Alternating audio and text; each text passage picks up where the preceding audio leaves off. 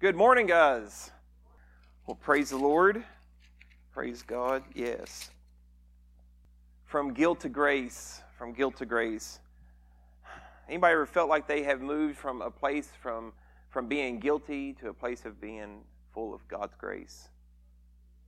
I hope so. I hope we've all been there. Amen. Yes. There's a place in Scripture that I want to talk about this morning where you'll see where he's moved from guilt to grace. And when I say he, I'm talking about David, King David. When I look at this and I think to myself, I heard a saying a long time ago about sin.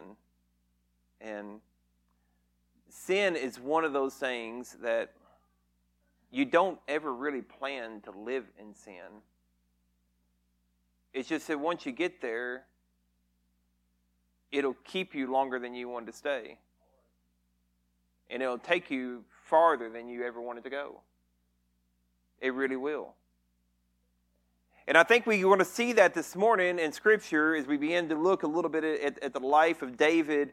But it's that sin can take you farther than you ever wanted to go. It'll keep you longer than you wanted to stay. But the reality is there is some good news. If you have your Bibles this morning, I would like for you to turn to the book of Psalms, and we're going to be in chapter 32. I'm going to read verses 1 through 11. It may be on the screen. I don't know if it is or not. I forgot to ask. We have it? Yes. Praise the Lord. And if you're willing, you're able, would you stand for the reading of the Word this morning?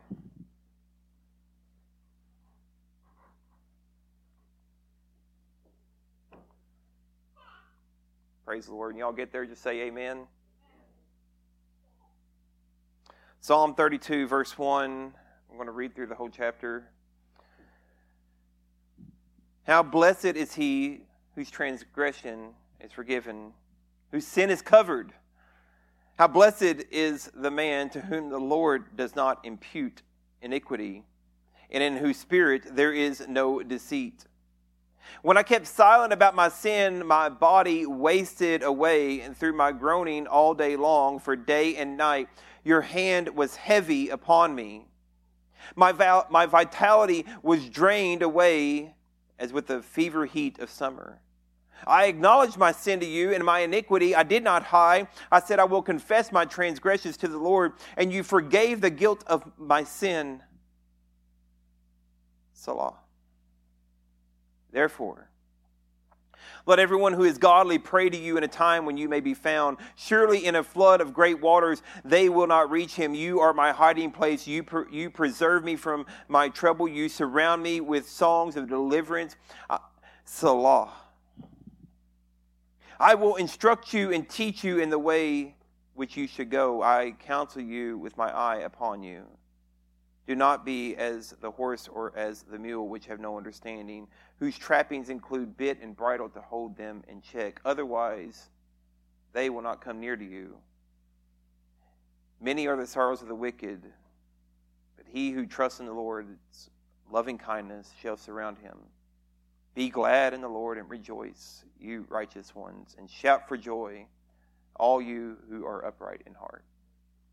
Let's pray. Father in heaven, God, we thank you this morning for your word. Lord, I thank you just for Lord, your presence here too, Lord. But Lord, as we look into your word right now, Father, I pray for an anointing in this time. God, that your spirit would move, and God, you would speak to the ears of those who are listening, but Lord, you would fill my mouth with words, God, because Lord, I confess I can't do this without you, God. Lord, I pray, God, as we look, the words would fill my mouth, and Lord, you would shut my mouth when it needs to be shut and open it when it needs to be open. And let our hearts be open to you this morning. Change our minds. And let us be awakened to the ideals of your kingdom. In the name of Jesus we pray. Amen. Now, Psalm 32 it's an interesting psalm, and most scholars would sort of pair it with Psalm 51. And I don't really quite understand that, because Psalm 51 is more about the confession of what David did. And Psalm 32 is this of after all this confession. So not really in chronological order, I guess, what I'm saying. Should have got, in my mind, you think you get 51 before you get 32, but that's not the way it happened. Or at least that's not the way it's recorded for us. Because we all know, and if you don't know this, let me make this real simple. This did not fall out of heaven and land in 66 books all put together at one time, okay? It just didn't. This was all put together over years and years and there's a whole thing about how we got our Bible. If anybody's ever interested in knowing all that, come talk to me later. But we get Psalm 32 that's tied to Psalm 51. Now, just for a quick recap about what we're talking about here, if you don't know the story, let me tell you a quick story about King David. King David was a good king for the most part, but he had this one sin that he was an immoral man, very immoral. And what I'm talking about is he sent the people of Israel off to war. And his good friend Uriah had this beautiful, beautiful wife named Bathsheba. Now King David, he did not go to war with him. And he begins to look at Bathsheba and notices just how beautiful she is. Now, there are some people that would say that to have a thought like that is a sin. Right? Like, hey, every bad thought's a sin. No, not every bad thought's a sin. That's called a temptation. But what happens, though, is when we allow those temptations to start living in them, then they become sinful. And this is exactly what happened to David. He began to not only look at her and notice her beauty, he began to fantasize about her. And eventually, they're going to war. Bring Bathsheba up to my chambers. And so he has an affair with Uriah's wife. And then eventually, to cover up this affair, sin will take you farther than you ever wanted to go. He ends up killing Uriah. I mean, Uriah really got the short end of the stick here, like poor guy. Really did. But we're going to read about this time in David's life after all this has happened. And David pens this. It's Hebrew poetry, but it's what they call the Hebrew word is maskil. It's instruction. Anybody else need some instructions in their life sometimes? Yeah, like I do. And I'm going to try to be short, but I don't know. I've got 6 points, so I'll try not to live in them for too long.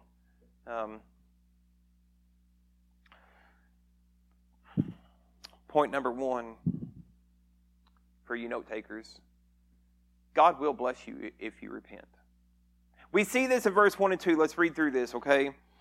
How blessed is he whose transgression is forgiven, whose sin is covered. How blessed is the man to whom the Lord does not impute iniquity, and whose spirit there is no deceit. Let me just stop here for a minute. Let's live in these couple of verses for just a minute here. How blessed is he whose transgression. Anybody know what a transgression is? Transgression. Let me make it real simple for you. Okay? A transgression is willful disobedience. Okay? This is not talking about the ignorant sin that you don't know that you're committing. This is not talking about the lost person who's living in sin, because that's ignorance. Now, granted, it's a sin, but we're not talking about the same kind of sin. He's talking to you, church. He's talking to the people that know God's commands, that know what God says is wrong, that knows what God tells you is wrong, you shouldn't be doing. But you're like, you know what, Lord? you'll forgive me, right? I'm just going to do it anyway. And I don't mean nothing bad by this. But a lot of times we shake our heads, but we do it and we don't even think about it because sometimes we have justified the things that we begin to live in. David justified this.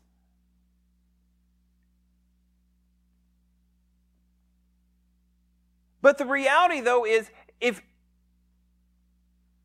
we take these transgressions and if we don't ever allow them to come to light, we'll find ourselves in the same place that David finds himself in. Here's what happens with the church a lot of times. We will sometimes justify a transgression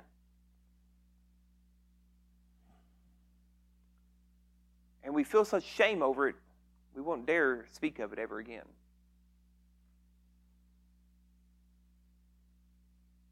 We won't talk about it. We'll be silent. We won't bring it up.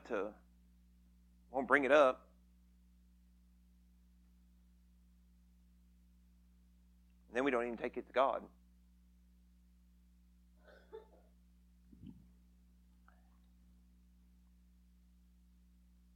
But David summarizes this whole thing and he says, but wait a minute, you're blessed if your transgression is forgiven.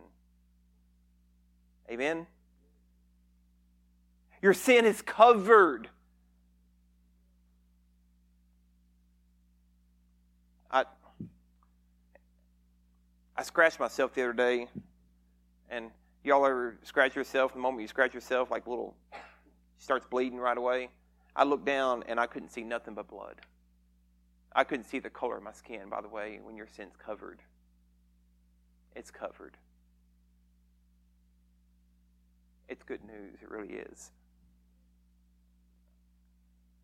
And he says, how blessed is the man to whom the Lord does not impute iniquity. And that word literally means like that typically there would be like a ledger and God doesn't write it down. There's a whole ledger that he could be writing down of your sins, but he just doesn't write it down. He does not impute the iniquity.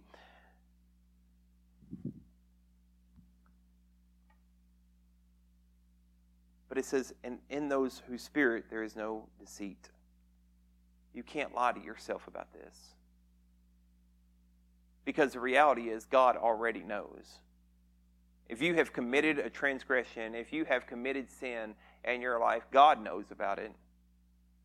If you are feeling condemnation about it, by the way, that's Satan speaking to you. If you feel conviction, that's just God's gentle correction. You see, you got to push out the voice of condemnation and begin to listen to the voice of correction and be like, because it's not that God wants to take things away from you or make you feel bad about certain things. God wants to bring you back in and cover you back up so He can bring you back to this place of grace and goodness and be like, hey, I can start using you again. But as long as you're living in shame and guilt and everything else, you'll sit there in guilt and you'll never find your way to grace. But there's grace for you. Let's keep reading. My second point, I told you I'm going to try to be quick. God disciplines the unrepentant. We can read this in verse 3 and 4. When I kept silent about my sin, my body wasted away through my groaning all day long. For day and night your hand was heavy upon me. My vitality was drained away as if with the fever heat of summer. Salah. Let me tell you something. So yesterday, I worked outside all day yesterday. We've been trying to put a roof on my porch forever, right? You know what I realized yesterday? I don't work outside a whole lot. I do, but not just in the constant heat. Summer heat, man, I'm telling you. David starts talking about how, he says, my vitality was drained away as if the fever heat of summer. About 3 o'clock yesterday, when the sun was just beating down on us, like, I'll be honest with you, I just wanted to quit. I was like, are we almost done yet? No, we weren't even close. I wanted to quit. I was exhausted. My head hurt. I didn't feel like doing anything. And I was just exhausted and I was just tired. And he begins to talk about this. He says, when I kept silent about my sin, listen to this, church. When I kept silent about my sin, Scripture records that he was silent about his sin, about this transgression for a year. It took the prophet confronting him before he ever admitted this transgression. Nathan confronted him and he finally admitted it. But in that time,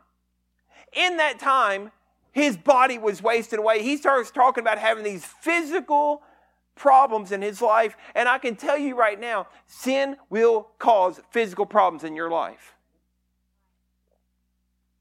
It's not just spiritual. It's really not. The shame, the regret, the guilt, all of that, it will drain on your heart. It'll drain on your energy. It'll drain on your time. It'll drain you mentally. It drains you physically. And you don't feel like doing anything. You don't feel worth anything. You feel like you're not good for anybody. And you might as well just, if this is life, then I don't really want no part of it. I've heard people say those words.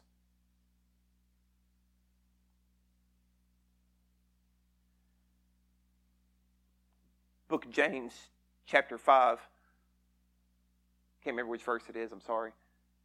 Says this, it says that you should confess your sins to one another too, so that you may be healed. What? You mean confessing my sins will bring healing to me? Yes, it will. Accountability's sake. 1 John chapter 1:9, I believe, kind of says it like this: says if you confess your sins to Him, He's faithful to forgive you. Yeah.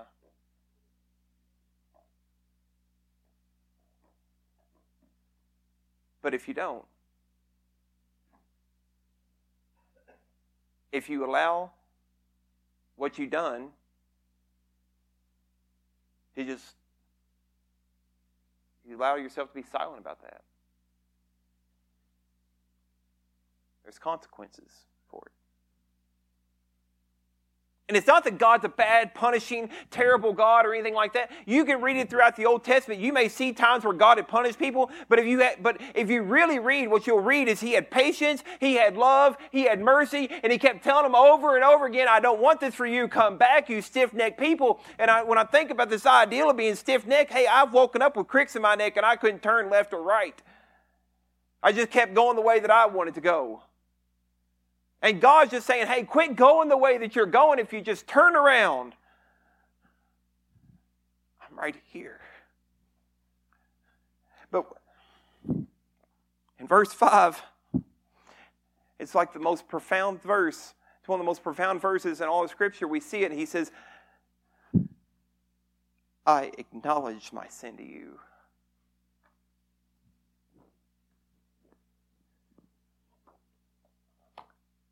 Which brings me to my third point. God will forgive you if you confess your sins. Say it again. Actually, how about you all say it with me, but say it like this. God will forgive me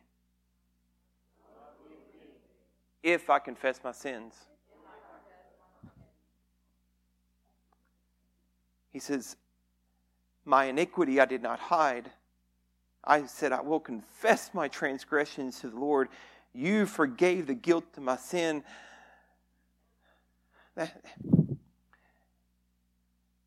I acknowledge my sin. Do you know what that really means? All it really means is you start coming into agreement with what God's already said. That's what confession really is. God has already said something about you, whether the way that you're living is right or wrong. And if you ever come to God confessing your sin, it's just coming into agreement with what He said is righteous and wrong. Which, by the way, if you don't agree with God, you're wrong. It's really It's really that simple. But God, no, you're wrong. Okay, God.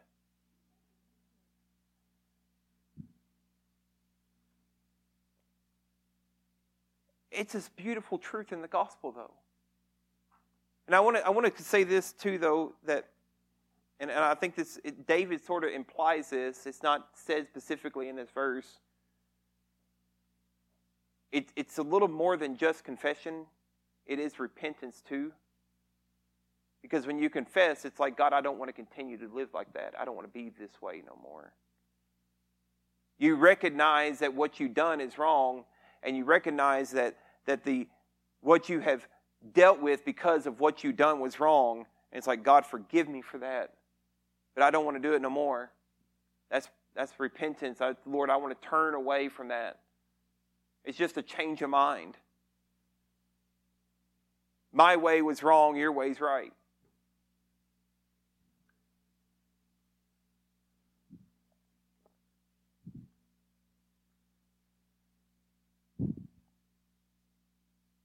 I love this next one. It says,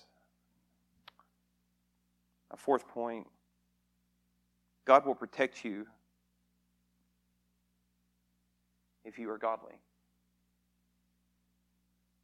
Now, most of us think of protection instantly like, well, you mean like I'm going to have a bodyguard there? Will you beat up the people I don't like? No. It's not that kind of protection. But it can be to an extent. Verse 6 and 7 say like this. They say, therefore let everyone who is godly pray to you in a time when you may be found. Surely in a flood of great waters they won't even reach him. You are my hiding place. You preserve me from trouble. You surround me with songs of deliverance. Here's what he's really saying here. I love this, especially in verse 7. He says, you're my hiding place. Can I tell you something, church? You are living in a world full of spiritual warfare. You are living in a world where Satan and his dominions and his demons, they want to come against you. They want to come against the kingdom of light. They are the kingdom of darkness, and they have every intention of spreading darkness all over this planet. But you are bearers of light, and there is actually no such thing as darkness. There's just the absence of light, and you got to decide if you're going to allow your absence to be in place. But Jesus, it says right here, it says, look, you're my hiding place. You'll preserve me from trouble. We get stuck sometimes thinking that the enemy's got all this power, but he doesn't. We can go hide in the Word of God. We can go hide in His mercy and in His grace, and He just covers us. He covers us and protects us from it. But if we don't find ourselves hiding in Him, we're out in the open with a bullseye on us.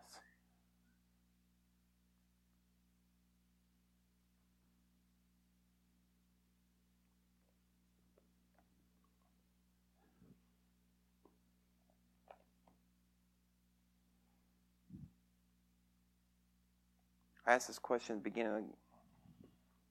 One of my points.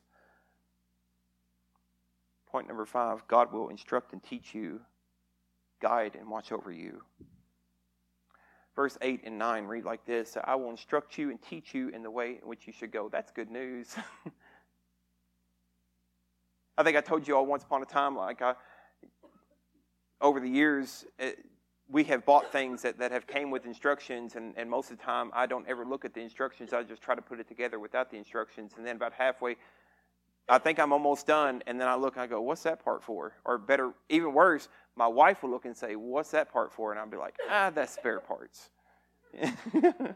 And she'll go, I don't think so, Nick. I think it's supposed to have that. It's in the picture. Yeah, but it don't go in there. Look, it can't go in there. Not the way it's put together. There's no way. Well, did you put it together wrong? Well, I don't know. Doesn't look like it. I think I put it together right. And then she'll say this. She'll say, well, did you read the instructions? Instructions? I'm a man. Who's going to read instructions? Come on now. Who wants to read instructions?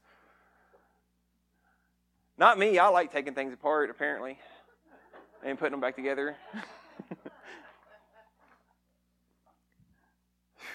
I really hate it. There's nothing worse than putting something almost all the way together and then having to take it back apart. And can I tell you, though, it's the same way with our lives.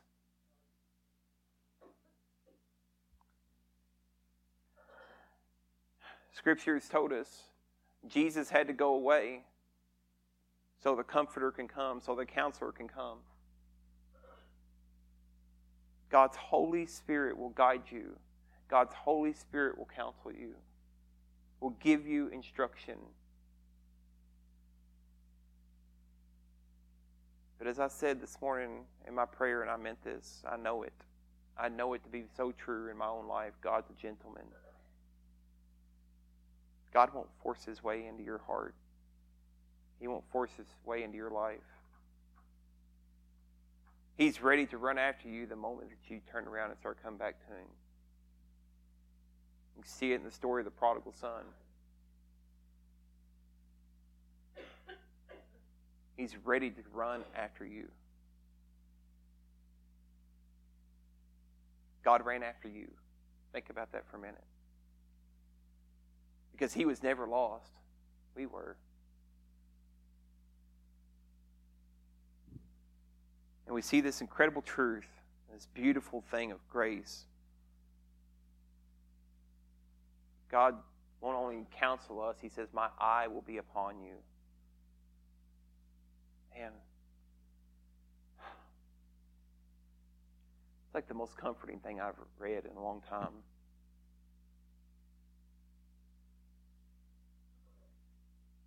I don't know what you're going through, church, but I can tell you that God sees you. I don't know what you've been through, church, but can I tell you, God sees you. You don't have to go through these things alone.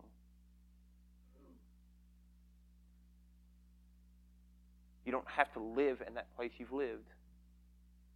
God will instruct you. He'll counsel you. It's like my eyes, right? I'm looking down on you right now. And listen, if anyone in here turns around and looks, you won't get as good of a view of this group of people as I have right now, because I'm just looking. I see you better than everyone else can see themselves right now, because I'm up here and God is so much farther up there, and He has this perfect vision. He has this perfect vision to not just see you, but see inside you and see your heart.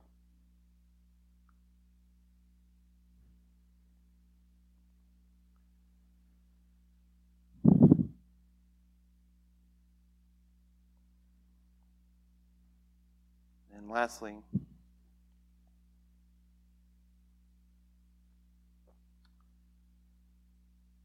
God's love will surround you if you just trust Him, if you truly trust Him.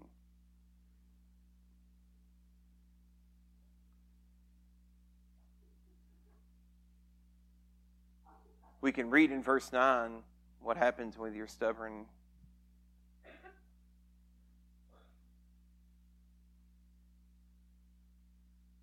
But God's love will surround you.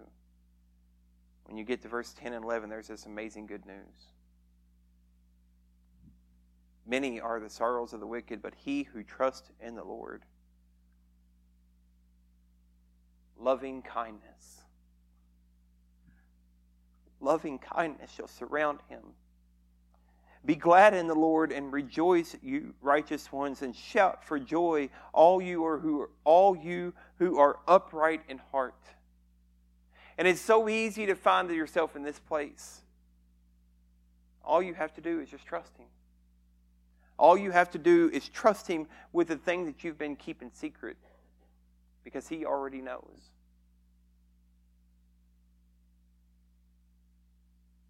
And listen, can I tell you, church, sometimes we talked a little bit about this, but it's not always an action that's the problem. Maybe it's a thought pattern you've got in your life that you just can't get out. Maybe you're constantly thinking about something the way you should be thinking about it. And it could be your job. It might be somebody in your family. It might be your spouse.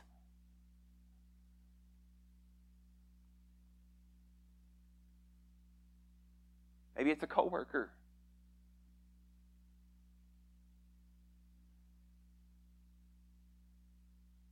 You have these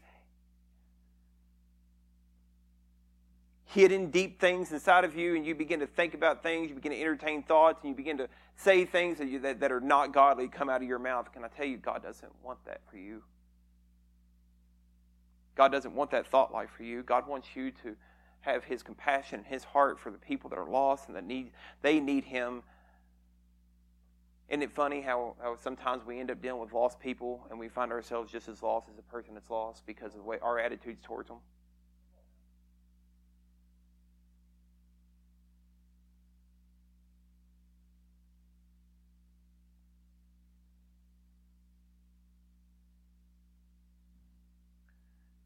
I talked to a young man last night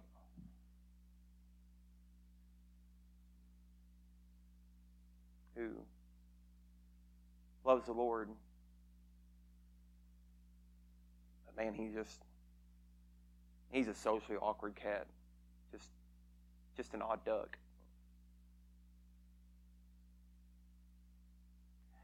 And because he didn't fit in with the church he was going to, like, people just began to talk about him instead of trying to love him right where he's at.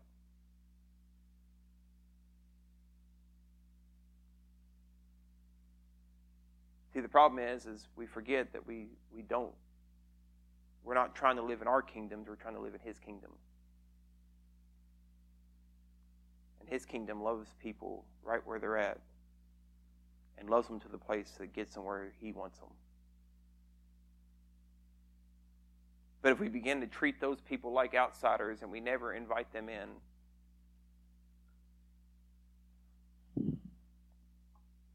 I don't know if they'll ever come in.